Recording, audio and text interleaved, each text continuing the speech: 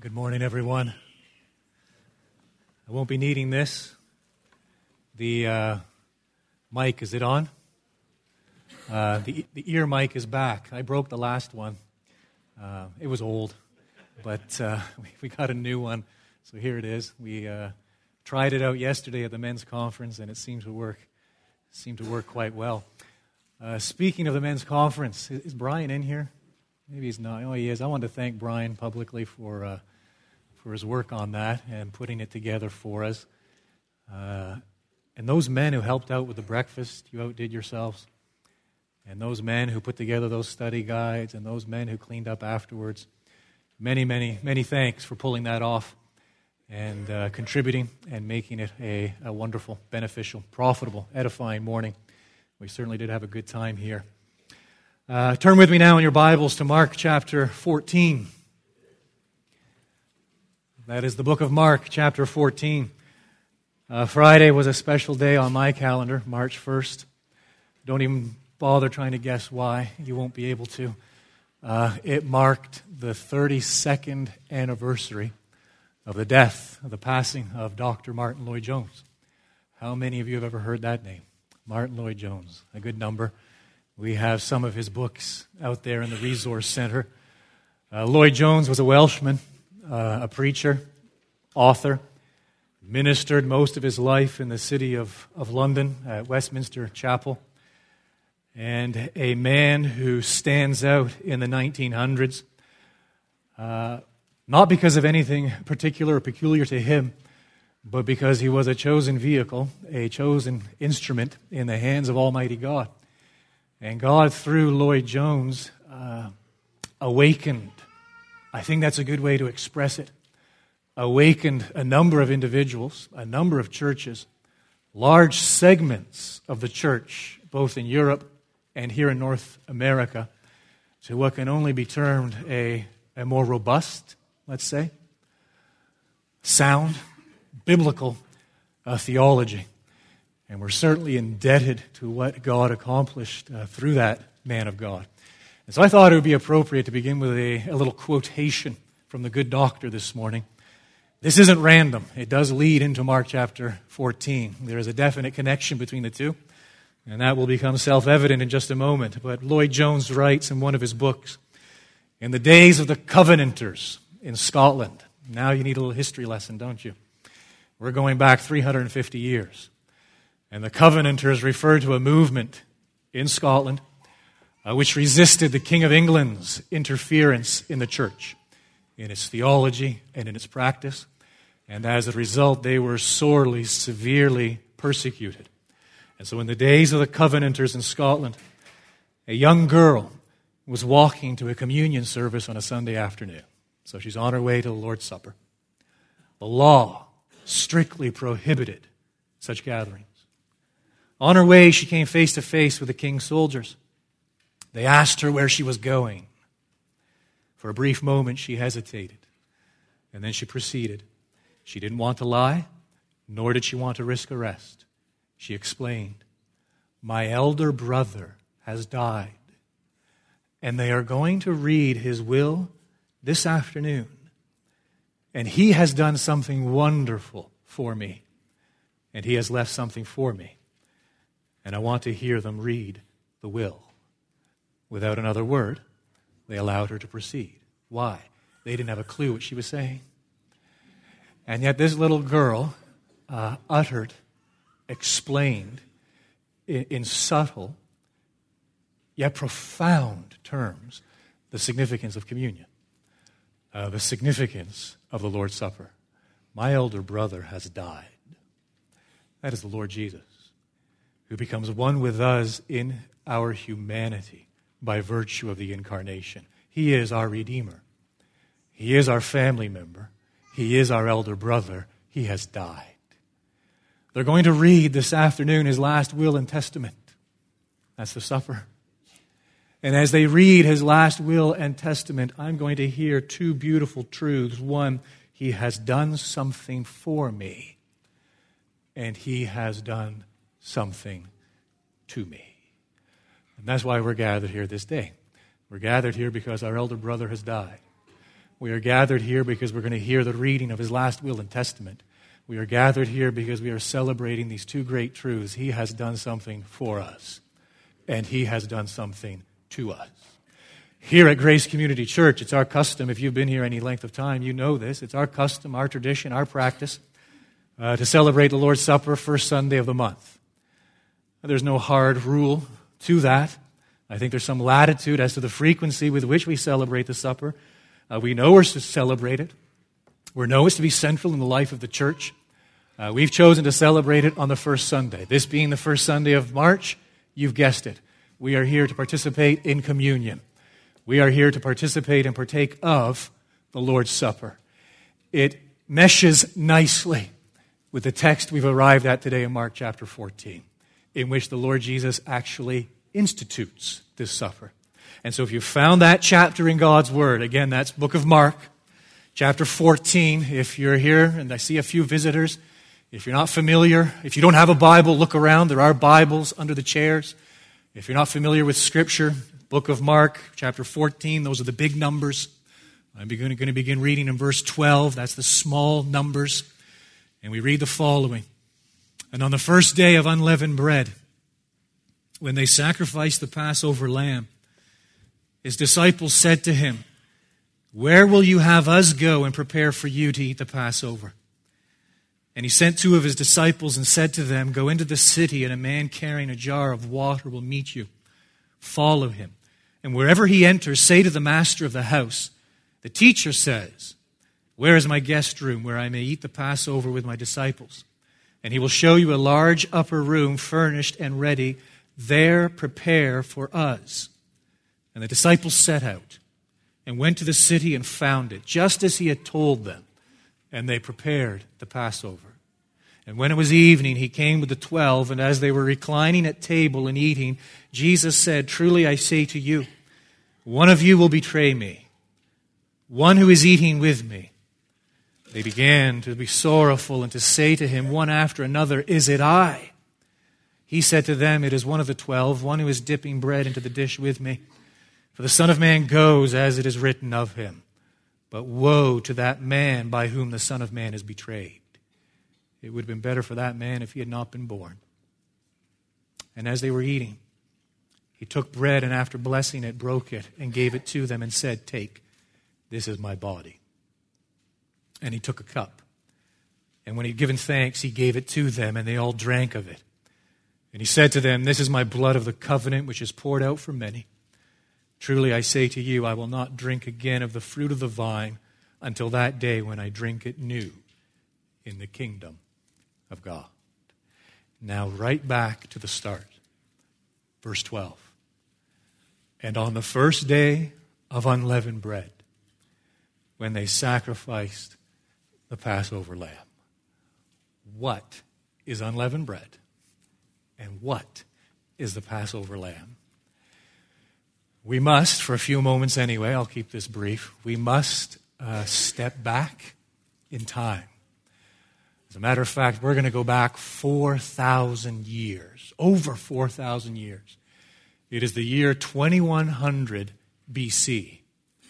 And God calls a man named Abram. He will change his name to Abraham. He calls Abram out of the land of Ur, present-day Iraq. And he sends him into what we call today the land of Israel. And he makes a covenant with Abraham. In your seed, all the nations of the earth shall be blessed. Tremendous promise. God preserves the promise through one of Abraham's sons, Isaac. He then preserves the promise through one of Isaac's sons, Jacob. Jacob has 12 sons. And Jacob with his sons, they follow one of his sons, Joseph, into the land of Egypt. And there they remain for 4 centuries. And while there, they grow from a family into a clan, into a nation. And over the course of time, Pharaoh, that is the king of Egypt, he looks with some suspicion upon the Israelites. And so he decides he must control them. How? By enslaving them. And there the children of Israel, the Israelites, the descendants of Abraham, languish in that state of slavery and physical bondage. Until when? God sends a man named Moses. And Moses, the servant of the Lord, leads Israel out of Egypt to the promised land. That event, that departure from the land of Egypt is known as the Exodus. The important thing for us to notice, the important thing for us to remember is that Pharaoh did not willingly permit Israel to leave. He needed a little convincing. God needed to twist his arm, literally, and he sent 10 plagues. The 10th plague was what? The death of the firstborn. And so God warned Pharaoh, he warned Moses, he warned Israel, he declared that on a certain appointed night, he was going to pass through the land of Egypt, and he himself was going to kill the firstborn in every household throughout the land of Egypt. If the Israelites were to be preserved, if the Israelites were to save their firstborn, they had to do something. They had to find a lamb, either of the sheep or the goats. It had to be a male. And it had to be spotless, unblemished, perfect. They had to take that lamb and they had to kill it. They had to slaughter it. And then they had to roast that lamb with fire. And then they had to eat it, consuming it, leaving nothing until morning. And they had to take the blood which was shed, the blood from that dead lamb, and go outside of their house and sprinkle it on the lintel and the doorposts. So that when God passed through the land of Egypt on that appointed night, he would pass over every house, every home, every household upon which the blood of that lamb was sprinkled. God instituted a feast at that time, a memorial, and that is the Feast of Passover, accompanied by the Feast of Unleavened bread. Because at the time of the Exodus, the celebration of the Passover, the Israelites, they had to bake bread in preparation for their journey. They were about to leave Egypt in a hurry. They did not have time for the dough to rise. And so they had to take unleavened bread and prepare unleavened bread so that they were ready to go. And so this Feast of Unleavened Bread was instituted, the 7-day festival in which they had to cleanse their homes of all leaven, to remember that event, their departure from the land of Egypt. And so God instituted these annual feasts, the Feast of Unleavened Bread and the Feast of Passover. The year is somewhere around 1400 BC. And so for the next 1400 years, the nation of Israel annually celebrated Passover and unleavened bread. Now, here's an interesting question, a very profitable question. As they celebrated, these feasts stood at the center of their religion and their annual remembrance and celebration.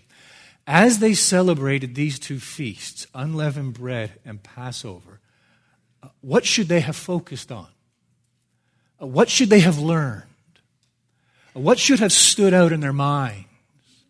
Well, first of all, the unleavened bread, that is removing leaven from their homes when they celebrated this feast of unleavened bread, it should have reminded them in their minds to go back to Egypt and to remember that leaven is a symbol of sin. And so they were ridding their homes of leaven, that is, ridding themselves of sin. And it was because of their sin that they are in bondage, a far greater bondage and slavery than their ancestors ever experienced back in the land of Egypt. They were actually in bondage, enslaved to their sin. And then when they took that lamb and they killed it, they should have remembered what? They should have celebrated what? They should have learned what? That the wages of sin is death, judgment. And then as they roasted that lamb and they ate it and consumed it, their minds should have been gripped with what? That salvation is through what? Our identification with a substitutionary sacrifice. And then as they repeated these feasts year after year after year after year, 1,400 years, what should they have learned? They were actually useless. It's pointless. It doesn't accomplish anything. This doesn't rid us of anything. This doesn't save us from anything. The perpetual celebration, the annual celebration of those feasts should have impressed upon them the fact that the feasts in and of themselves were useless, ineffectual for dealing with their sin. That the death of that lamb actually accomplished nothing.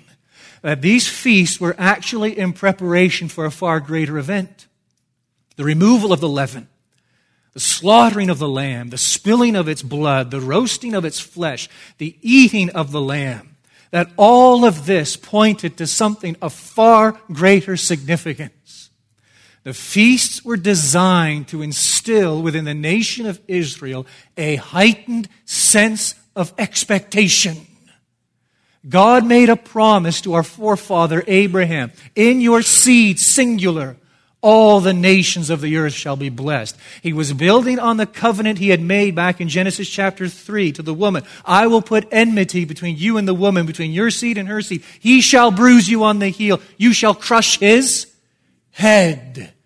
It is the first promise of a Savior. And the Passover is designed to create this sense of expectancy within the nation of Israel, so that when John the Baptist, the forerunner of the Messiah, the Lord Jesus Christ, is baptizing in the Jordan River and he sees the Lord Jesus coming, he cries, "Behold, the Lamb of God." They should have understood. They should have leapt for joy. They should have been overwhelmed. Here is the fulfillment.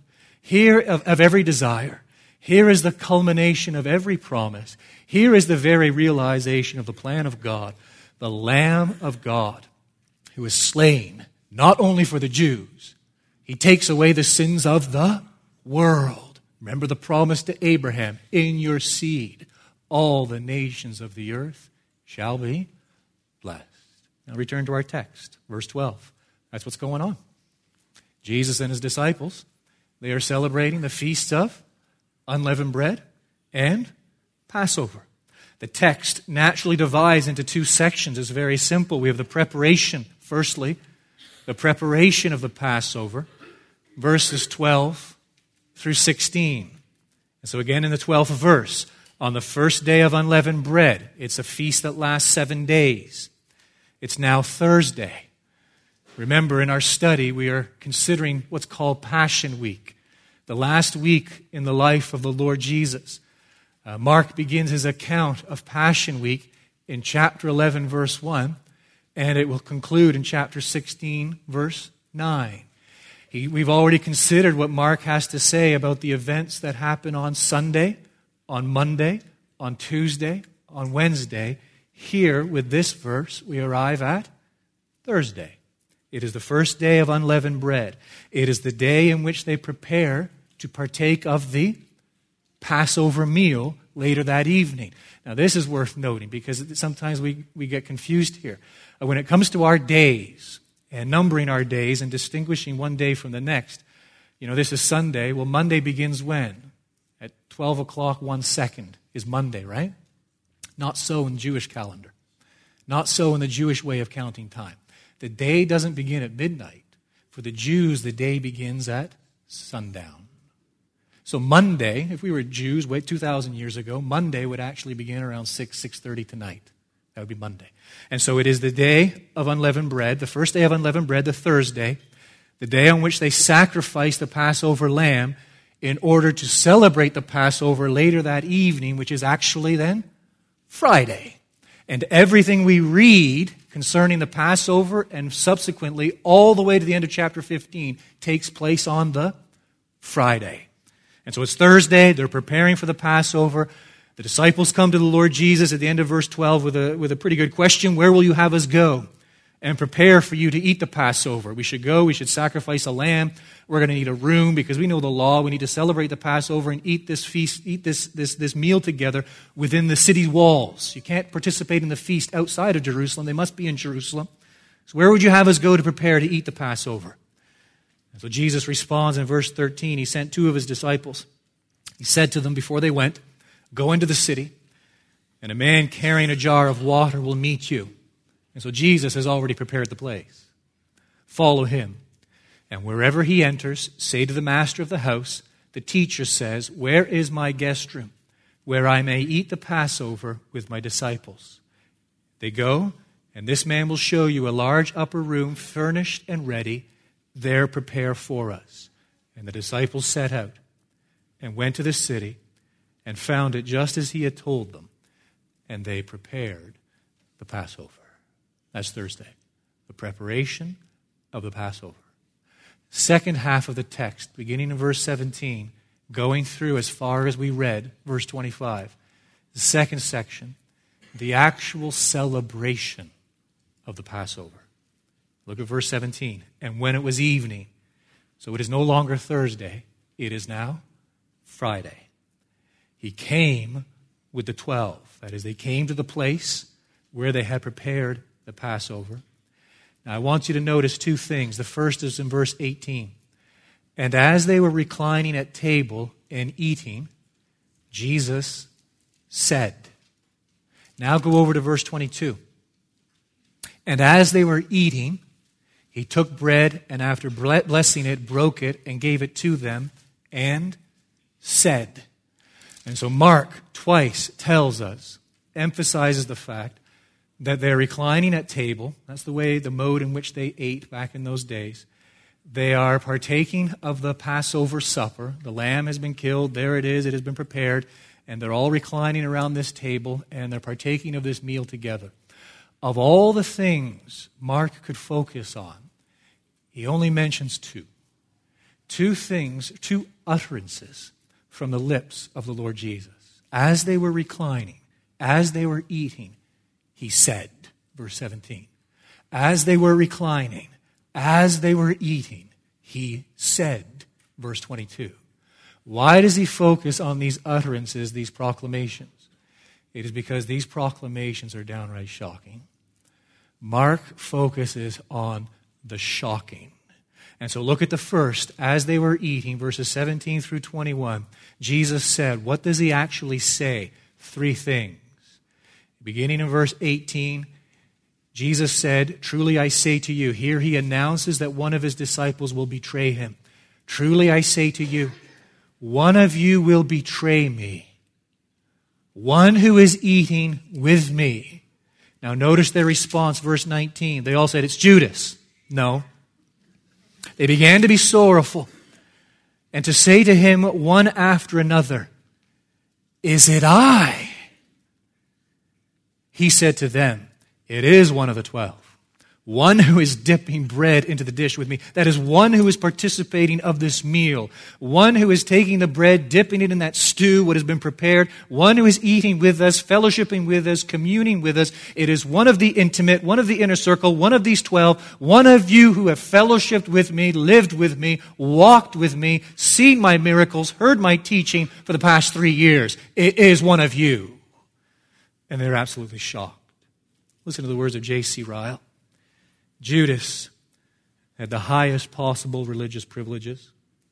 He was an apostle and companion of Christ.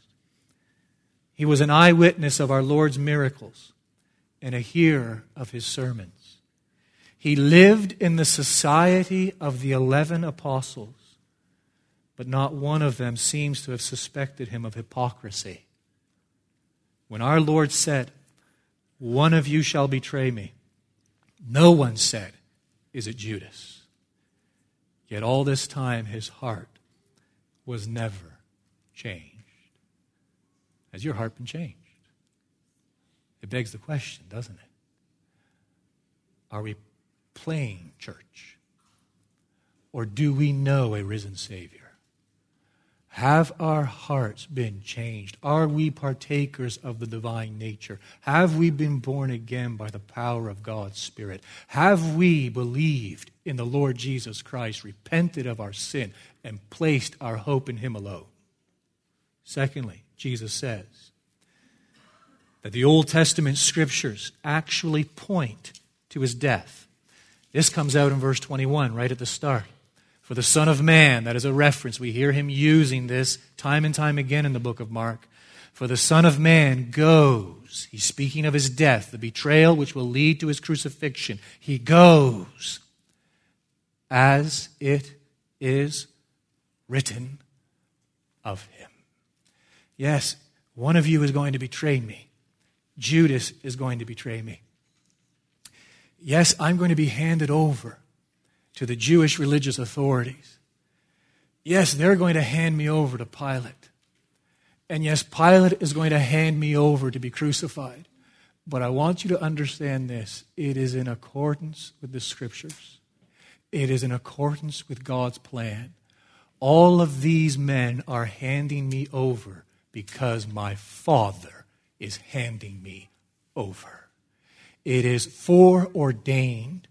It is according to the predetermined plan of God that the Lord Jesus be betrayed, that the Lord Jesus be crucified. You go back into the previous chapter, perhaps you remember this from the previous Sunday.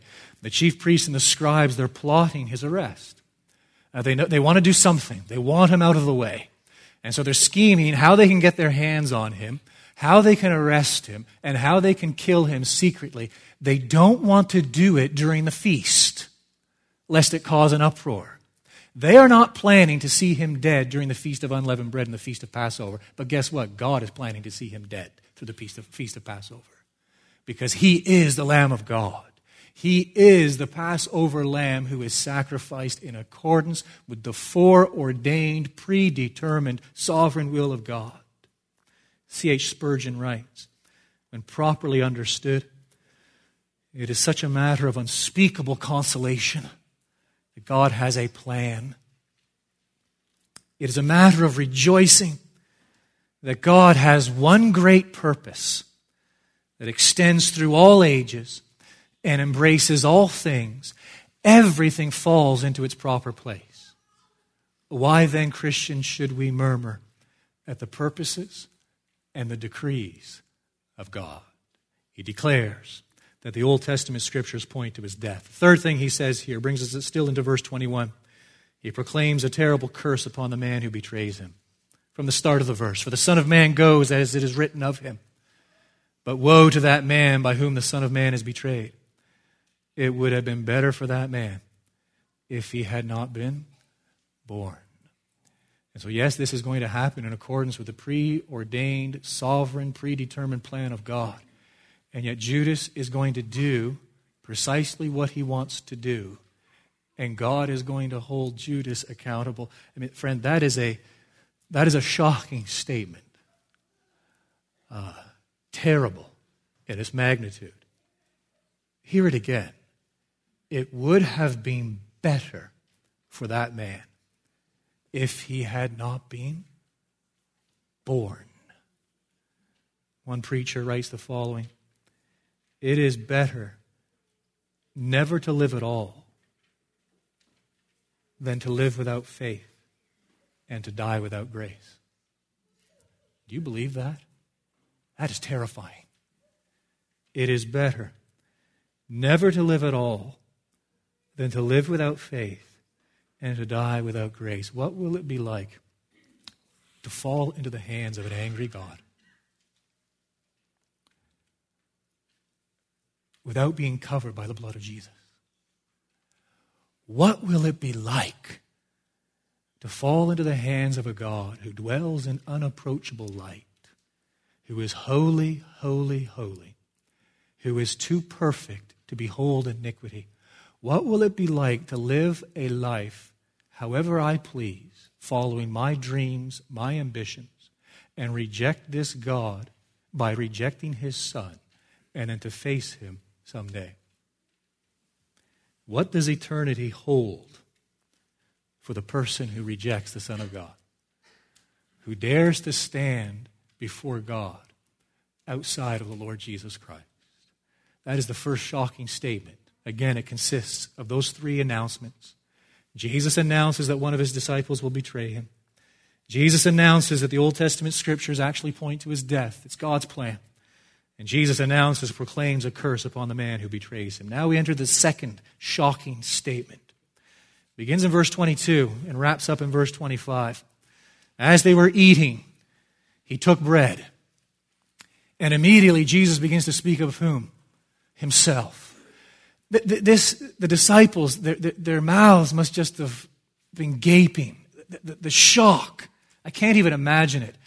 This is a feast. Passover is a feast which they have been celebrating, that is the Israelites, the Jews have been celebrating for 1,400 years.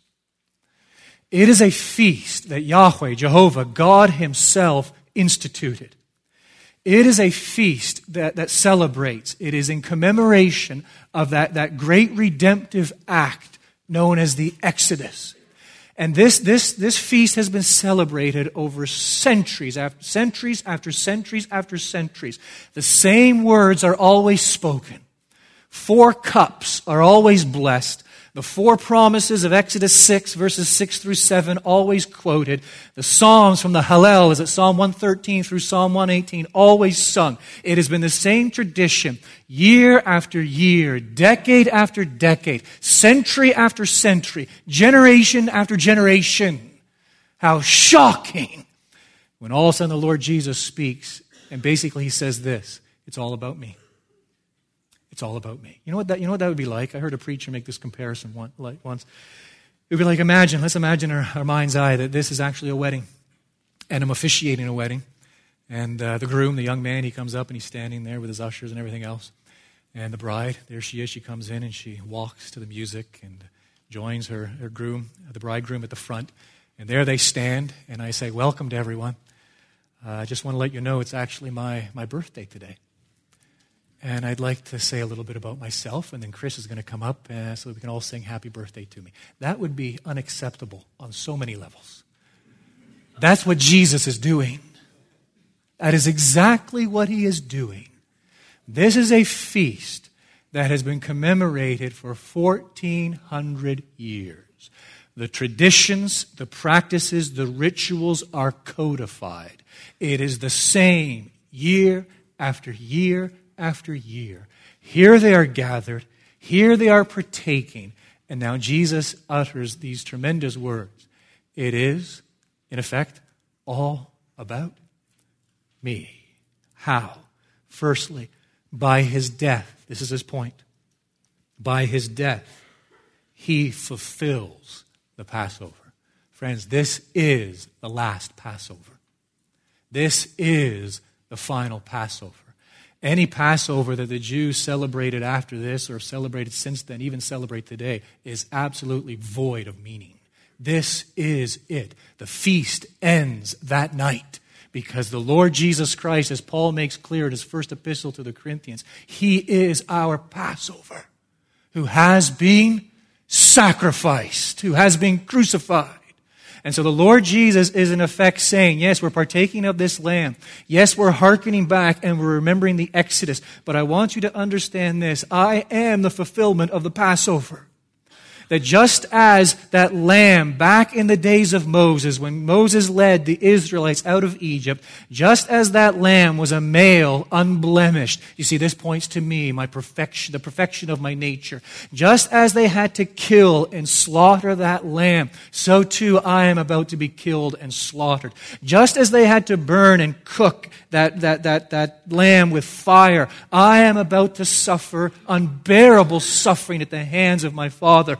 Just as they had to eat and consume that lamb, so too those who will be saved must appropriate me by faith. They must become one with me in my death and in my burial and in my resurrection. And just as they had to take the blood and they had to splatter it, apply it to the doorposts and to the lintel of their homes, so too those who are saved are those who are one with me through faith. And just as God passed over those households where the blood had been applied back in the days of the Exodus, sparing the firstborn, so too God now passes over every man, every woman where the blood has been and is applied. Friend, is that you? Do we feel the weight of this? Do we perceive the gravity of it? That God passes over and passes over alone. That is his judgment and his wrath. Passes over only, exclusively, those where the blood of the Lamb is applied. We appropriate the Lord Jesus Christ. We believe in the Lord Jesus Christ. We rest in the Lord Jesus Christ. We are one with him positionally in his death, in his burial, in his resurrection. As a result, there is no condemnation for those who are in Christ Jesus. The wrath of God has passed over. That's the first point he's making. The second point is this: by his death, Jesus institutes the supper. My 12, this is the last Passover, but it's also the beginning of something new. The first supper, the first Lord's Supper, what we call the Lord's Supper, the first communion service, the first Eucharist service. Don't be afraid of that term Eucharist. It's simply a Greek word which means thanksgiving. Christ himself uses it. This is the first supper. As the Passover is fulfilled in the death of the Lamb of God, the Lord Jesus Christ, he is the fulfillment of it. He now institutes a new feast, the Lord's Supper, to commemorate his death. And he actually makes three proclamations, three announcements. The first is this, in verse 22.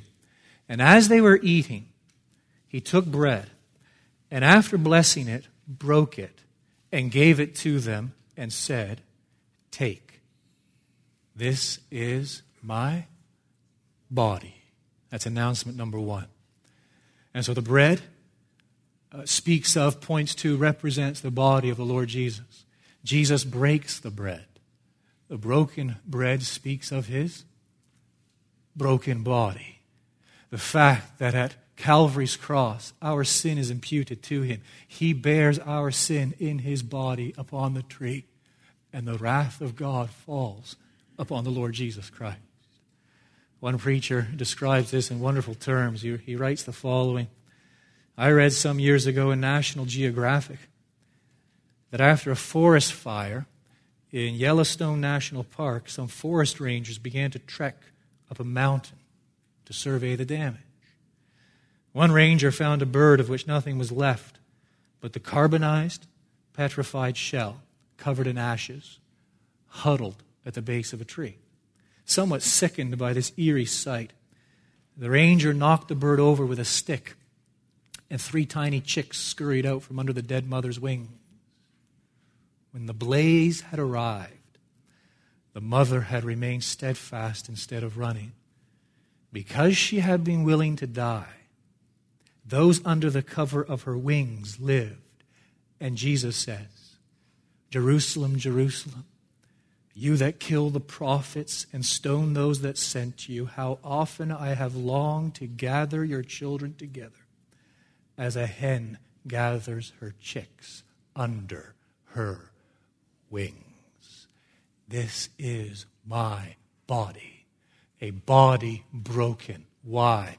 The imputation, the reckoning of our sin to the Lord Jesus Christ, and the Father forsaking the Son as he hangs upon Calvary's cross, so that we might find refuge where? In the shadow of his wings. Second announcement he makes is this: "This is my blood." Verse 23. He took a cup. We have it here before us. He took this cup, and when he had given thanks, that's that word Eucharist, he gave it to them, and they all drank of it. And he said to them, "This is my blood of the covenant, which is poured out for many." And so just as the bread speaks of the body of the Lord Jesus, the broken bread speaks of his broken body, so too the cup speaks of the blood of the Lord Jesus, his shed blood, by which he atones for our sin, turning away the wrath of God, satisfying the justice of God, and securing the mercy of God on our behalf. And then the third announcement he makes, verse 25, "Truly I say to you, I will not drink again of the fruit of the vine until that day when I drink it new in the kingdom of God." What's he doing here? He's pointing ahead. He's pointing to the future. He is emphasizing the fact that, yes, his kingdom is inaugurated, but his kingdom is not yet consummated. He has emphasized the fact that the bread is his body, the cup is his blood. His body is going to be broken, his blood is going to be shed. He is going to experience unspeakable and unimaginable suffering. And yet this suffering will pave the way to glory. These words are for his benefit. As he looks at what will befall him in just a few hours at Calvary's cross, his faith is fortified. His hope is fortified as he considers that glory that is coming. This declaration is for his disciples' benefit. He's going to state in a few moments that the shepherd is about to be stricken. And when he is, the sheep will scatter. But suffering is the pathway to glory. These words are for our benefit. Here we find ourselves in the tension of living in these two ages. Yes, a kingdom that has been inaugurated, and yet we're awaiting the consummation of the kingdom, the return of the Lord Jesus. And here we struggle, and here we experience affliction, but we have this certainty that an end is coming. And so he adds this great and glorious statement for our benefit to strengthen our faith, strengthen our hope. Truly I say to you. In other words, his suffering is simply a pathway to what is coming. I will not drink again of the fruit of the vine until that day when I drink it new in the kingdom of God. Now, interestingly, Mark leaves something out of his account of the Last Supper, the last Passover, the first supper. Luke includes it. I believe Matthew includes it. It's these words that Jesus utters. Do this in remembrance of me. And with those words, the Lord Jesus, he points to a few things. Firstly, he points to this, that this supper is to be done perpetually. That you are to do this continually in remembrance of me. With those words, do this in remembrance of me, he is pointing to the fact that this is a simple memorial. He has given them but two things. He's given them bread. He has given them a cup. There's nothing fancy about this. There's nothing particularly magnificent about this. You think of the pyramids in Egypt or the Taj Mahal in India, these memorials which are constructed and erected in celebration and memorial of kings or in the case of the Taj Mahal, someone's wife. All of you think of the Washington Monument or the Lincoln Memorial, all of these great, elaborate statues and things that are constructed by man to commemorate, to remember. Lord Jesus gives us nothing like that. He gives us what? The simple. Some bread and a cup. Here's the marvelous thing. We can travel just about anywhere in this world today. We can go to just about any geographical region. And we can worship with people in just about any language. And we will find precisely what? The same glorious memorial. Bread. Broken bread pointing to his broken body. Blood, as symbolized in the cup, pointing to and speaking of what? The new covenant which he ratified and established by his death. And it's a visual thing, isn't it? That as we have bread and we have the cup before us this day, these are visual reminders. You think of missionaries. Most missionaries, before they head overseas to their place of service, they might produce a prayer card, right? And they'll put their photograph on there of the family and their names underneath and contact addresses. And when they speak at a church, they'll hand out those prayer cards and we'll collect them in the cover of our Bible or use them as bookmarks or put them up on the refrigerator at home or something like that. Those prayer cards, they are what? Visual reminders. They're not the real thing. These are visual reminders, symbols given to us, a wonderful memorial pointing us back, hearkening us back to that sacrifice which has once for all been offered for us. And as we partake, we celebrate the past. We give thanks for that sacrifice offered once for all. As we partake, we enjoy the present. As we eat and drink, God renews our faith in the fact that we need Jesus' body and blood to save us as much as we need food and drink to sustain us. And we lift up our hearts to commune with Jesus as symbolized in the bread and wine. And not only do we celebrate the past, not only do we enjoy the present, but we anticipate the future. Do this in remembrance of me. We will only do so until he comes back. Those prayer cards, they only serve a purpose. When those missionaries come back, the prayer cards become insignificant, inconsequential. So too, we partake of this in celebration of the past, with great joy in the present, in great anticipation of what lies ahead in the future. And so with that said, let's bow our heads, close our eyes, lift up our hearts to God and seek his blessing upon this meal, this feast, as we dedicate the emblems to him.